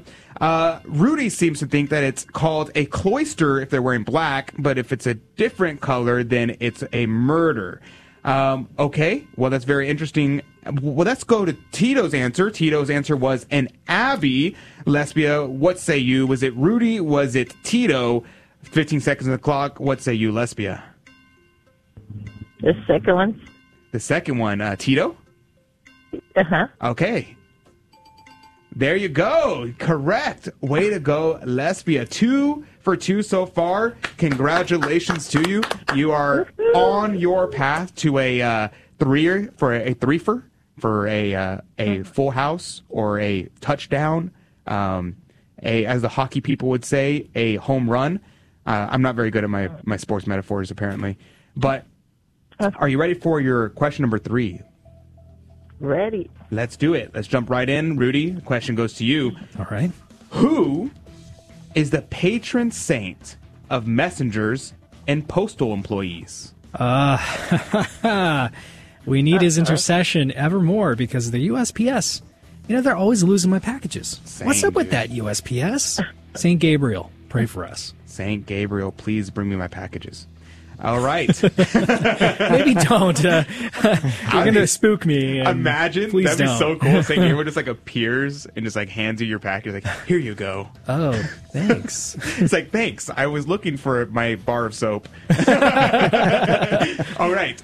Same question to you, Tito. Who is the patron saint of messengers and postal employees? Patron saint, I would say Saint Raphael.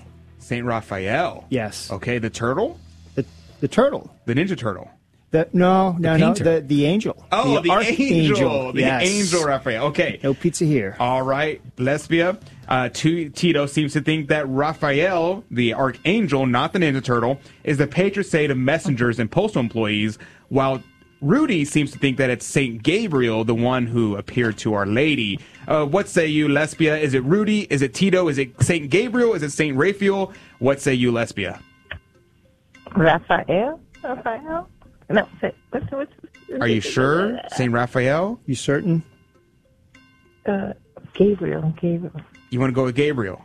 Okay. Uh-huh. Gabriel it is. Tito, is he right? Is she right? She's there you right. go!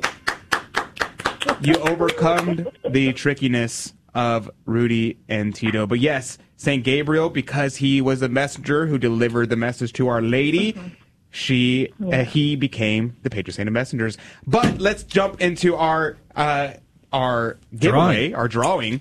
Tito is shaking up the coffee cup of divine providence as we speak, and he's about to draw a name. Let's see what God's holy will is on whose name gets drawn from the coffee cup of divine providence. And he has a name. We have a winner, and her name is Norma Dominguez. Norma, congratulations. Go, Norma. Well, Lesbia, we didn't draw your name, but thank you so much for calling in today. All right, thank you. Make sure you call back in a month or two, and maybe you'll win next time you call in. Yeah, thanks. All right, God bless you, Lesbia. Thank you for calling in. And that's going to conclude our show today. Tito, can you make sure our mics are turned back up to the sender there? But thank you very much, and say a prayer for Tito. He's dealing with running the board for the first time. Lots going on there, but I thought he was fairly successful. What say you? Let us know what you thought. And we're going to be concluding our show. We'll be jumping into our after show right now. If you want to join us for the after show, join us on our social media streams. Go to YouTube, Facebook, Rumble, Odyssey. Just look up Catholic Drive Time, and you can join us live there and participate in a conversation directly with us. If not, we'll see you back on Monday, 6 a.m. Central, 7 Eastern, across the Guadalupe Radio Network. And God love you. Have a blessed weekend. And remember, don't work on Sundays. Thank you for joining us on Your Catholic Drive Time, where it is our pleasure to keep you informed and inspired. Join us Monday through Friday at the same time, right here on your favorite Catholic radio station. Don't forget to connect with us. Just go to facebook.com/Catholic Drive Time. Again, that's facebook.com/Catholic Drive Time. Be sure to share more than just us today. Share Jesus with everyone you meet. Bye now, and God love you.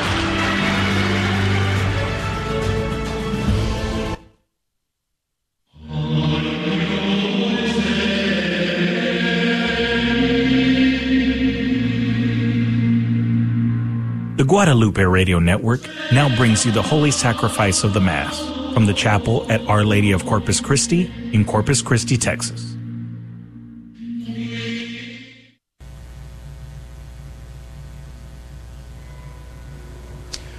Welcome to Holy Mass, coming from Our Lady of Corpus Christi Chapel, the home of the SOLT community. For more information, please see solt.net. Today we celebrate the memorial of the 7 holy founders of the Servite Order. This Mass is offered for the intentions of our online viewers and for those listening to us through Guadalupe Radio. These are the holy ones who have received blessings from the Lord and mercy from the God who saves them. Such is the people who seek the Lord. These are the holy ones who have received blessings from the Lord and mercy from the God who saves them. Such is the people who seek the Lord. Glory to the Father and to the Son and to the Holy Spirit, as it was in the beginning, is now, and will be forever. Amen. In the name of the Father, and of the Son, and of the Holy Spirit, the Lord be with you. Today we celebrate the memorial of the 7 holy founders of the Servite Order. These were 7 men living in the 1200s in Florence in central Italy. They were all of noble families of the merchant class. 3 of them had been unmarried, 2 married, 2 widowers. All of them were very devoted to the Lord and to the Virgin Mary. It was in the year 1233 that they all separately experienced the same vision of the Blessed Virgin Mary, inviting them to leave the world and devote themselves to eternal things. They joined together, moved outside of Florence, soon moved to a mountain nearby. It was in the year 1240 that they organized and soon gained papal approval, becoming the Servites. It was on this day in the year 1310 that the last of the living, Brother Alexis, died. Today there are priests and brothers, cloistered nuns, active sisters, lay groups spread throughout the world, including in the United States. Brethren, let us acknowledge our sins and so prepare ourselves to celebrate the sacred mysteries. You were sent to heal the contrite of heart. Lord, have mercy. You came to call sinners. Christ, have mercy. You are seated at the right hand of the Father to intercede for us. Lord, have mercy. May Almighty God have mercy on us, forgive us our sins, and bring us to everlasting life. Let us pray. Impart to us, O Lord, in kindness, the filial devotion with which the holy brothers venerated so devoutly the Mother of God and led your people to yourself. Through our Lord Jesus Christ, your Son, who lives and reigns with you in the unity of the Holy Spirit, God, forever and ever.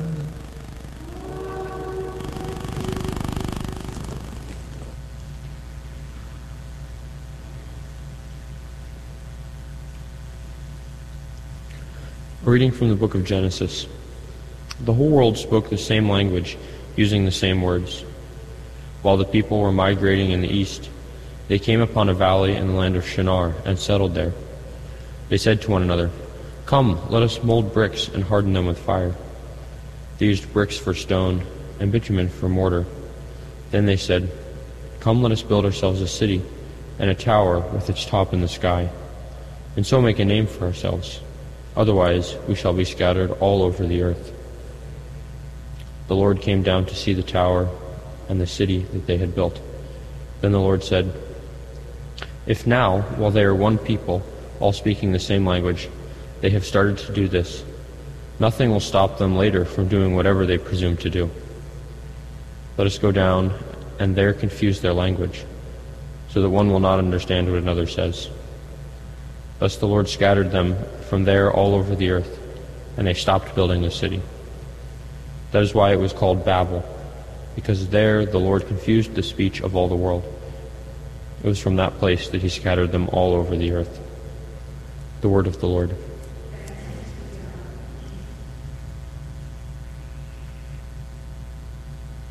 Blessed the people the Lord has chosen to be his own. Blessed the people the Lord has chosen to be his own. The Lord brings to naught the plans of nations. He foils the designs of peoples. But the plan of the Lord stands forever, the design of his heart through all generations. Blessed the people the Lord has chosen to be his own. Blessed the nation whose God is the Lord, the people he has chosen for his own inheritance. From heaven the Lord looks down, he sees all mankind.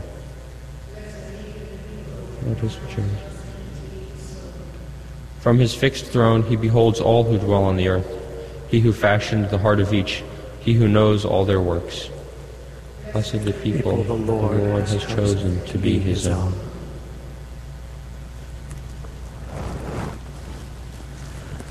Alleluia, alleluia, alleluia, alleluia, alleluia, alleluia. I call you my friends, says the Lord, for I have made known to you all that the Father has told me. Alleluia, alleluia, alleluia. The Lord be with you. A reading from the Holy Gospel according to Mark.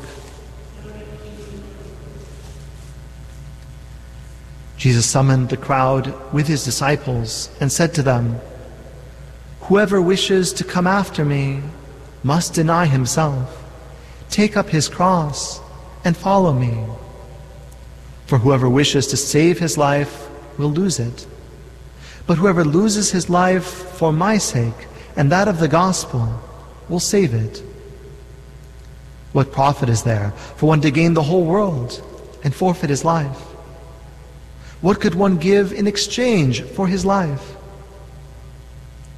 Whoever is ashamed of me and of my words in this faithless and sinful generation, the Son of Man will be ashamed of when he comes in his Father's glory with the holy angels.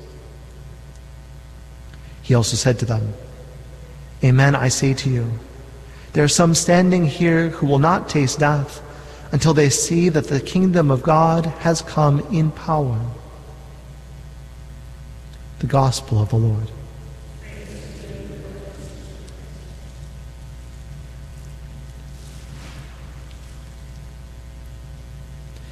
Today in our first reading from the book of Genesis, we hear the account of the Tower of Babel.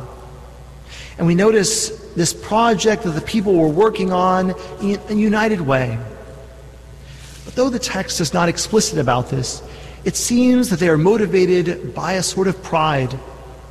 This is something they were going to do together apart from God, right? And in this way, they're matching that same first sin that we heard about last week.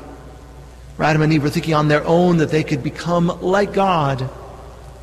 And the people seem to have thought that on their own, not working with God, not being in relationship with God, they could build this tower. And indeed, considering the Babylonian towers that would come later, it may be that they even thought by reaching up so high with their tower, they could control God. Well, with this sense of pride, it's perhaps not so surprising that pride separating themselves from God soon turned to pride separating themselves from each other, right? Because in pride, if we're closing ourselves up from God, saying, I can do this all on my own, I can be powerful, the most powerful, I can be in charge, I can know the most, I can do the most, that soon we're closing ourselves off from other people, not hearing them, not caring about them, speaking different languages, if not literally, then certainly figuratively, not even speaking the same language. And how sad. This disunity in the human race we experience on a national level, at all sorts of levels, even all the way down to families and marriages, we experience this disunity. And at times we long for that unity, to be joined, to be close, to know each other, to hear each other. Though at other times we do a lot to create the disunity ourselves, you and me, we do it. The same reading is read on the vigil of the Feast of Pentecost.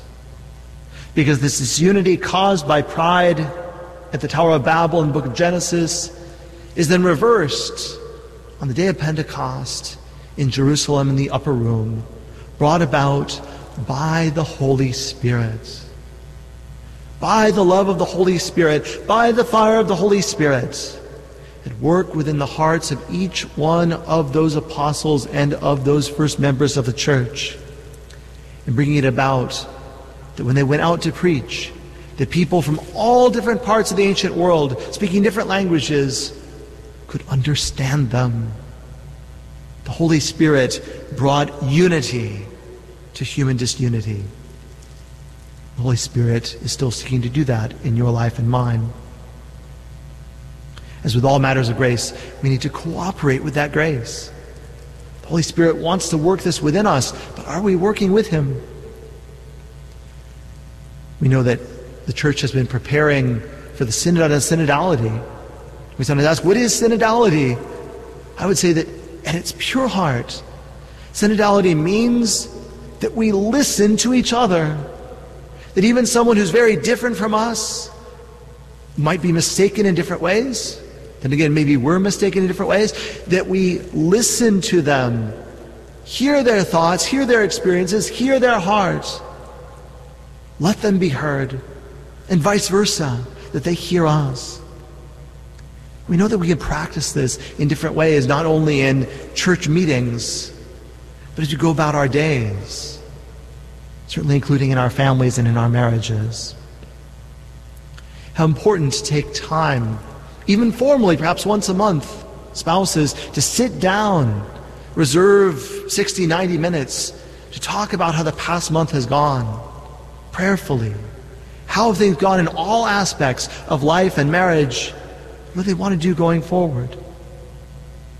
Surely we can take certain communication strategies to help this to occur. Even active listening, perhaps repeating back to the person you're talking to what you heard them say. This helps them to feel heard, and also, if you're getting it wrong, gives them a chance to clarify your misunderstanding. In these and many other ways, including praying together, drawing close to where the Holy Spirit leads us, separately and together. The Lord may reach into our disunity, which we have created through our pride, and by His love, gently bring us into unity, one in heart, just as we saw with those 7 brothers who founded the Servite order, brought together into beautiful unity, the opposite of pride and sin.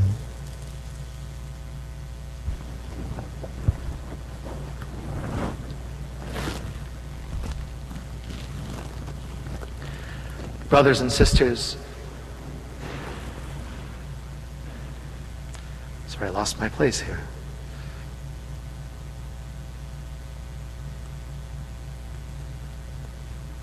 United in the love of Christ, let us pray for all people. That the church may be born and spread in those places where it has not yet been planted. Let us pray to the Lord. That the transformations that occur in our world may bring benefit to the good of all people. Let us pray to the Lord. That all who are terminally ill may not lose hope in eternal rewards. Let us pray to the Lord. That the Holy Spirit may strengthen our faith and make our love more sensitive and attentive, let us pray to the Lord. That throughout this day that now begins, we may seek whatever is true, just, and worthy, let us pray to the Lord. O Lord our God, we ask that you receive our prayer, which we have presented to you in the firm hope that we will be heard through Christ our Lord.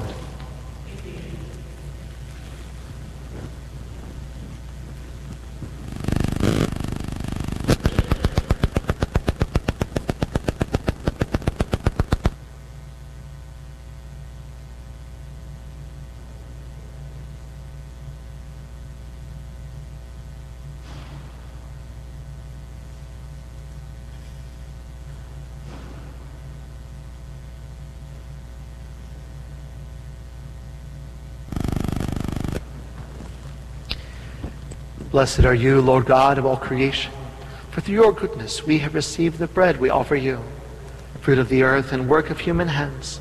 It will become for us the bread of life.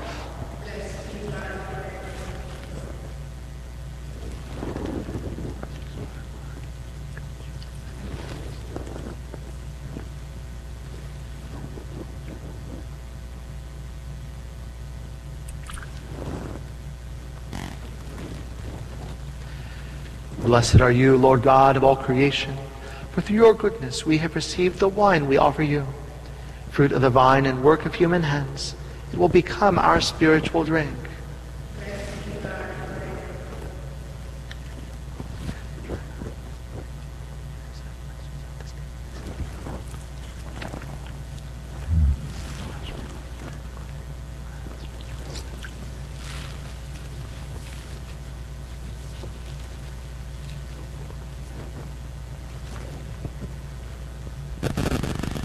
Pray, brethren, that my sacrifice and yours may be acceptable to God, the Almighty Father.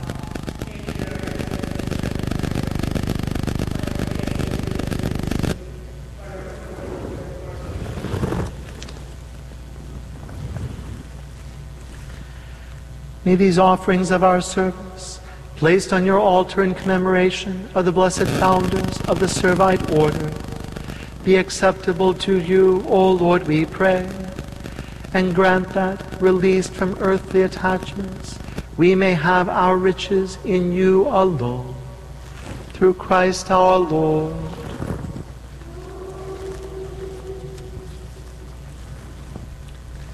The Lord be with you. Lift up your hearts. Let us give thanks to the Lord our God. It is truly right and just, our duty and our salvation, always and everywhere to give you thanks, Lord, Holy Father, Almighty and Eternal God, through Christ our Lord. For in the marvelous confession of your saints, you make your church fruitful with strength ever new, and offer us sure signs of your love, and that your saving mysteries may be fulfilled.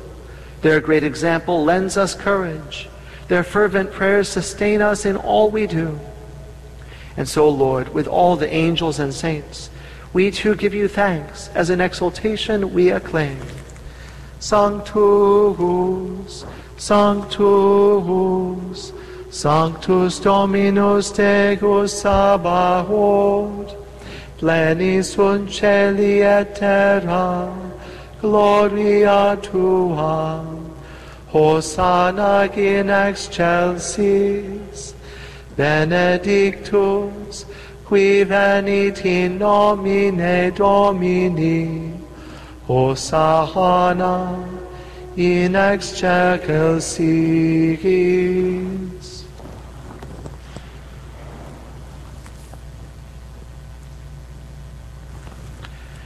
You are indeed holy, O Lord, the fount of all holiness.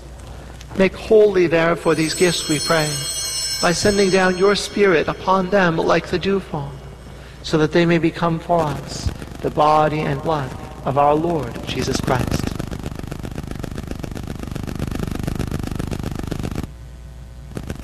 At the time he was betrayed and entered willingly into his passion, he took bread, and giving thanks, broke it, and gave it to his disciples, saying, Take this, all of you, and eat of it.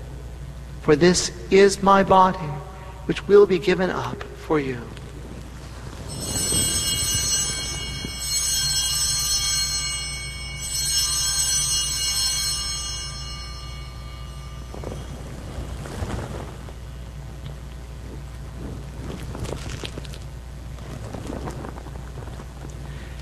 In a similar way, when supper was ended, he took the chalice, and once more giving thanks, he gave it to his disciples, saying, Take this, all of you, and drink from it.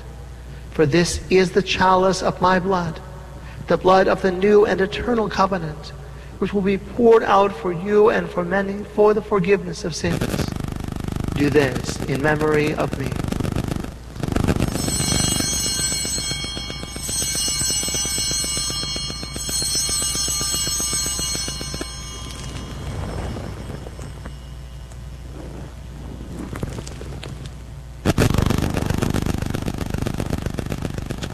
The mystery of faith. Save us, Savior of the world, for by your cross and resurrection you have set us free.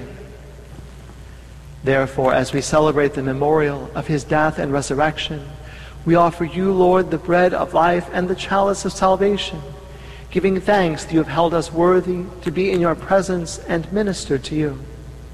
Humbly we pray that partaking of the body and blood of Christ, we may be gathered into one by the Holy Spirit.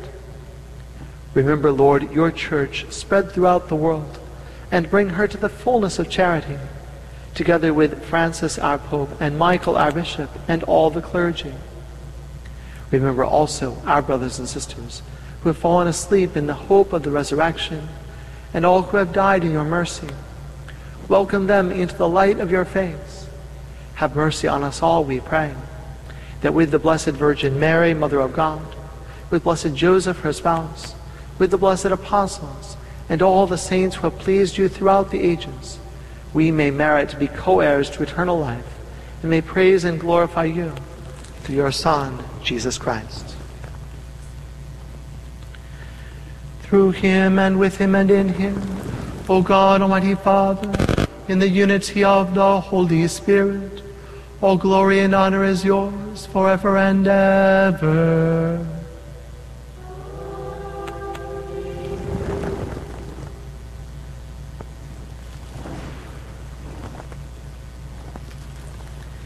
At the Savior's command and formed by divine teaching, we dare to say, Our Father, who art in heaven, hallowed be thy name. Thy kingdom come, thy will be done, on earth as it is in heaven. Give us this day our daily bread, and forgive us our trespasses, as we forgive those who trespass against us. And lead us not into temptation, but deliver us from evil. Deliver us, Lord, we pray, from every evil. Graciously grant peace in our days, that by the help of your mercy we may be always free from sin and safe from all distress, as we await the blessed hope and the coming of our Savior, Jesus Christ.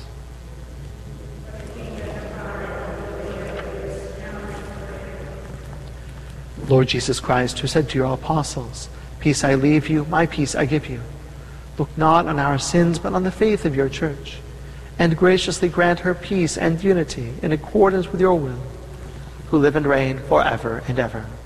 Amen. The peace of the Lord be with you always. Let us offer each other the sign of peace.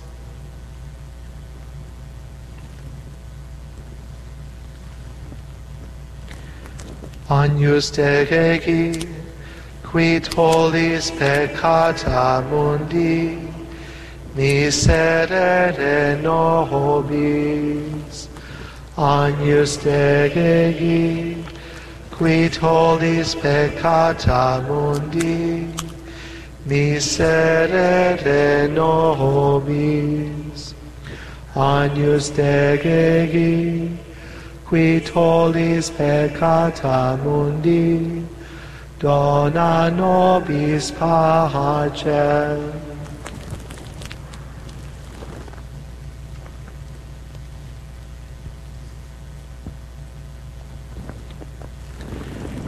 Behold the Lamb of God.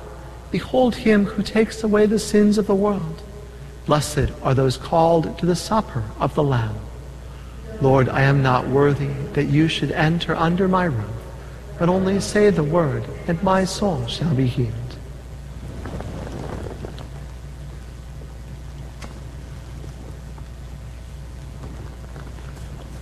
For those who are unable to receive our Lord sacramentally in Holy Communion, we invite you to pray the act of spiritual communion. My Jesus, I believe that you are present in the most holy sacrament. I love you above all things, and I desire to receive you into my soul. Since I cannot at this moment receive you sacramentally, come at least spiritually into my heart. I embrace you as if you were already there, and unite myself wholly to you. Never permit me to be separated from you. Amen.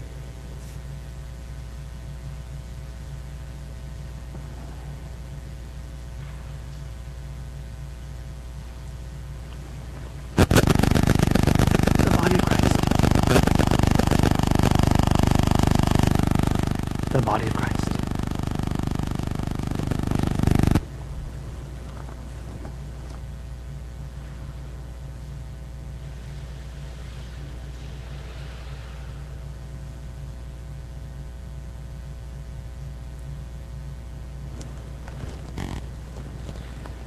Taste and see that the Lord is good. Blessed the man who seeks refuge in him.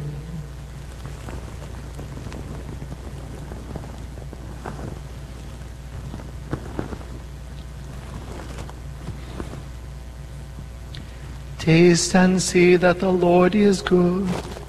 Blessed the man who seeks refuge in him.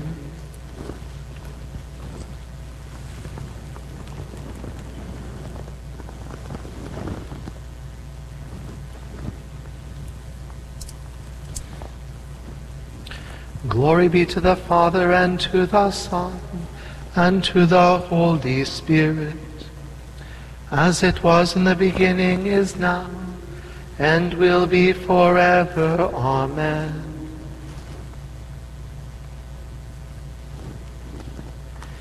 Taste and see that the Lord is good. Blessed the man who seeks refuge in him.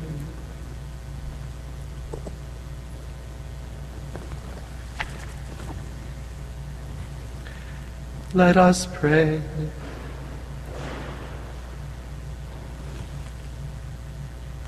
We pray, Almighty God, that we who are fortified by the power of this sacrament may learn through the example of the blessed founders of the Servite Order to seek you always above all things, and to bear in this world the likeness of the new man. Through Christ our Lord. The Lord be with you.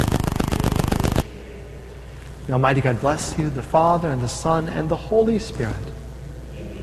Go in peace, glorifying the Lord by your life.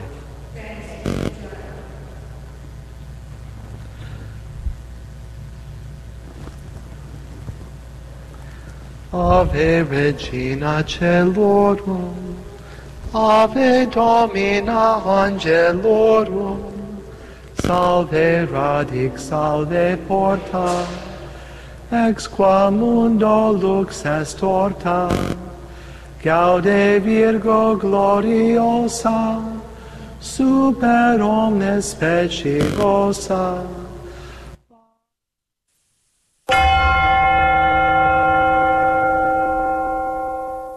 The Prayer to Saint Michael. Saint Michael the Archangel, defend us in battle. Be our protection against the wickedness and snares of the devil. May God rebuke him, we humbly pray. And do thou, O Prince of the heavenly host, by the power of God, cast into hell Satan and all the evil spirits who prowl about the world, seeking the ruin of souls. Amen.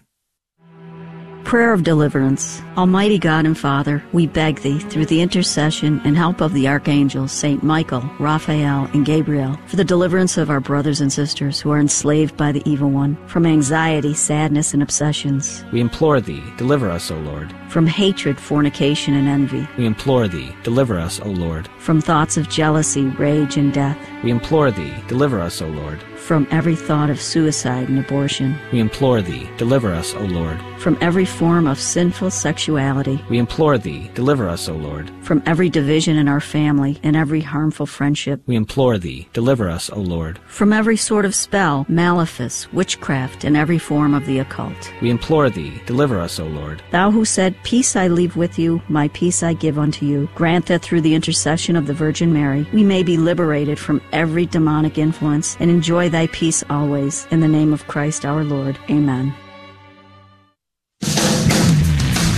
Celebrating the culture of life.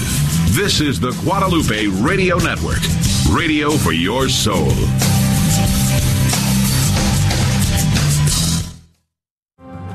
Hi, I'm Jessica Idolette from Prince of Peace. You're listening to AM 1430, KSHJ Houston, part of the Guadalupe Radio Network.